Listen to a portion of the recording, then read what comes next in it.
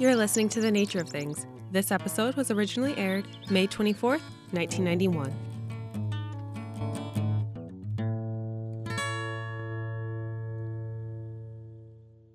We've just finished a 3-week workshop in which Diane Jackson and I worked with 15 fourth graders, teaching them something about the aquatic life of Central New York. As usual, the kids, a select group from the Oswego City School District, were exceptional. But on balance, I'd have to say their performance was matched by the aquatic creatures we collected, which were just doing their normal things, so to speak. The list of what we collected, though long, didn't include anything unexpected. Let it be known that we're talking about creepy crawlies here. Very few things were longer than an inch or higher than a quarter of an inch. Included were flatworms, crustaceans, and insects in large numbers.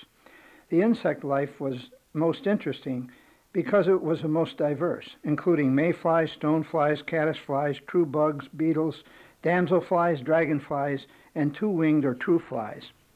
In addition, there were a few amphibians and minnows. A part of our studies explored how these creatures were adapted to life in the water and how they interacted to foster an energy flow that is beneficial to the larger aquatic life, the fish, the amphibians, the reptiles, the birds, and the mammals that frequent Rice Creek and Rice Pond, and how indirectly we all are benefited too. Most adults confronted with this array of strange-looking, often nondescript creatures would shudder and move the other way. Fourth graders are a bit different, more tolerant of those things that don't quite fit into the polite society's definition of the acceptable. It was interesting to them to look at mayflies and stoneflies to discover how they moved and how they were able to breathe underwater and how they reacted to others, including their own kind. They were interested to hear of built-in plankton rakes, food baskets, and gill suction cups, which are part of the survival equipment of some of the mayflies. Their imaginations were challenged, too, by the jet-assisted takeoff devices and the built-in extendable meat hooks of the dragonflies. Some found the varied cases and nets of the caddisfly of interest, too.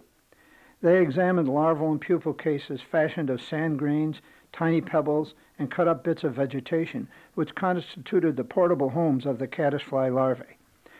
They were not amazed that they would someday emerge from the water, transform from worms to moth-like adults, and in that condition mate to produce a new generation for the future needs of pond and stream.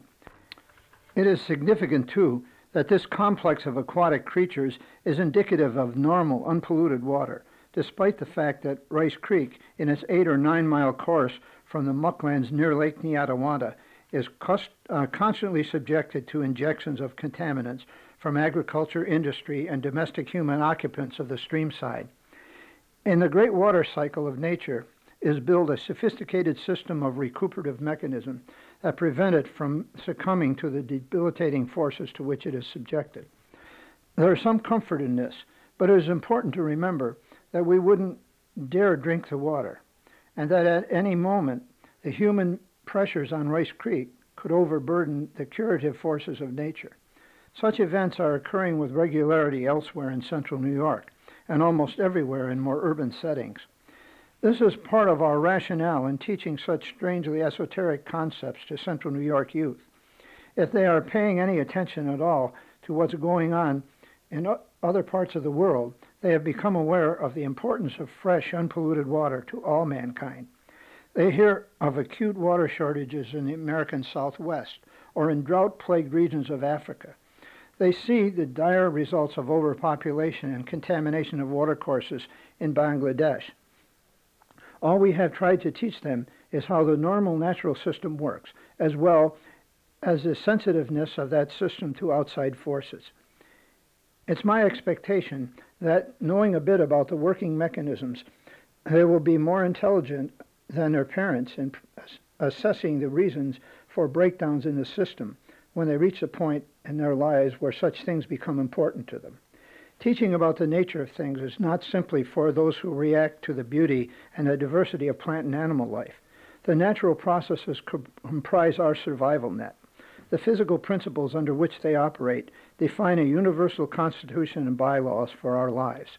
Well, that's all I have for today. This is John Weeks saying thanks for listening. Tune in next week and keep it natural. Hello.